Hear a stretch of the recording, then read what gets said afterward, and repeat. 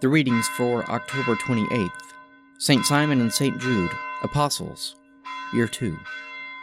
A reading from Isaiah, the 4th chapter, verses 2 to 6. In that day the branch of the Lord shall be beautiful and glorious, and the fruit of the land shall be the pride and glory of the survivors of Israel.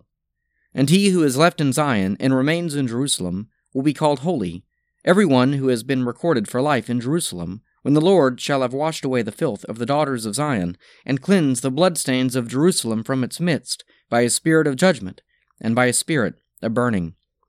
Then the Lord will create over the whole site of Mount Zion, and over her assemblies, a cloud by day, and smoke and the shining of a flaming fire by night.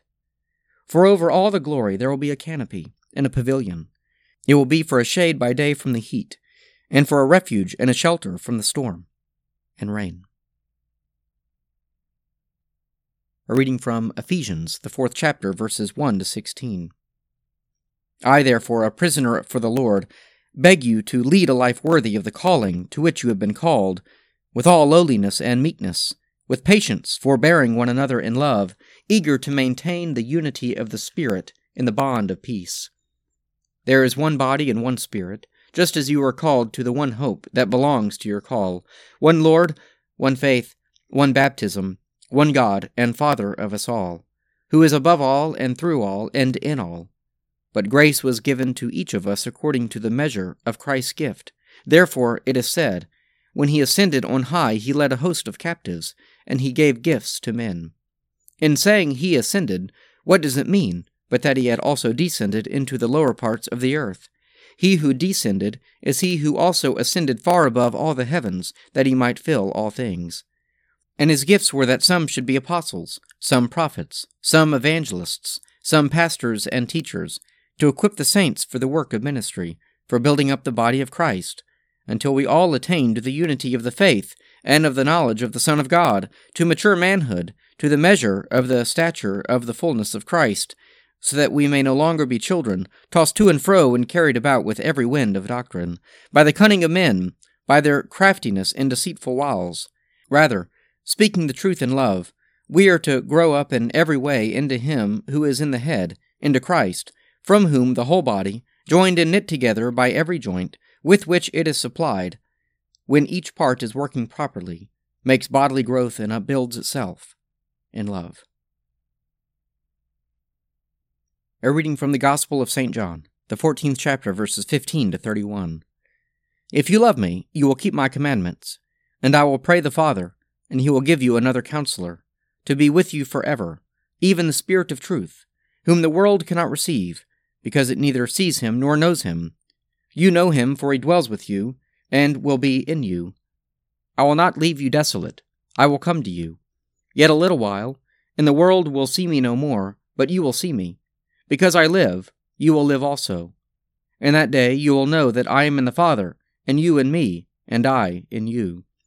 He who has my commandments and keeps them, he it is who loves me, and he who loves me will be loved by my Father, and I will love him and manifest myself to him. Judas, not Iscariot, said to him, Lo, how is it that you will manifest yourself to us, and not to the world? Jesus answered him, If a man loves me, he will keep my word, and my Father will love him, and he will come to him, and make our home with him. He who does not love me does not keep my words, and the word which you hear is not mine, but the Father's who sent me. These things I have spoken to you, while I am still with you. But the Counselor, the Holy Spirit, whom the Father will send in my name, he will teach you all things, and bring to your remembrance all that I have said to you. Peace I leave with you, my peace I give to you. Not as the world gives do I give to you. Let not your hearts be troubled, neither let them be afraid. You heard me say to you, I go away, and I will come to you. If you loved me, you would have rejoiced, because I go to the Father, for the Father is greater than I.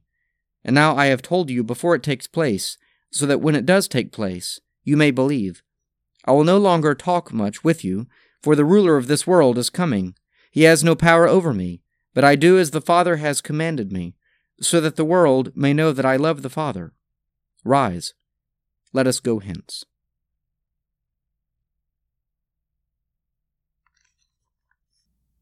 Psalm 117.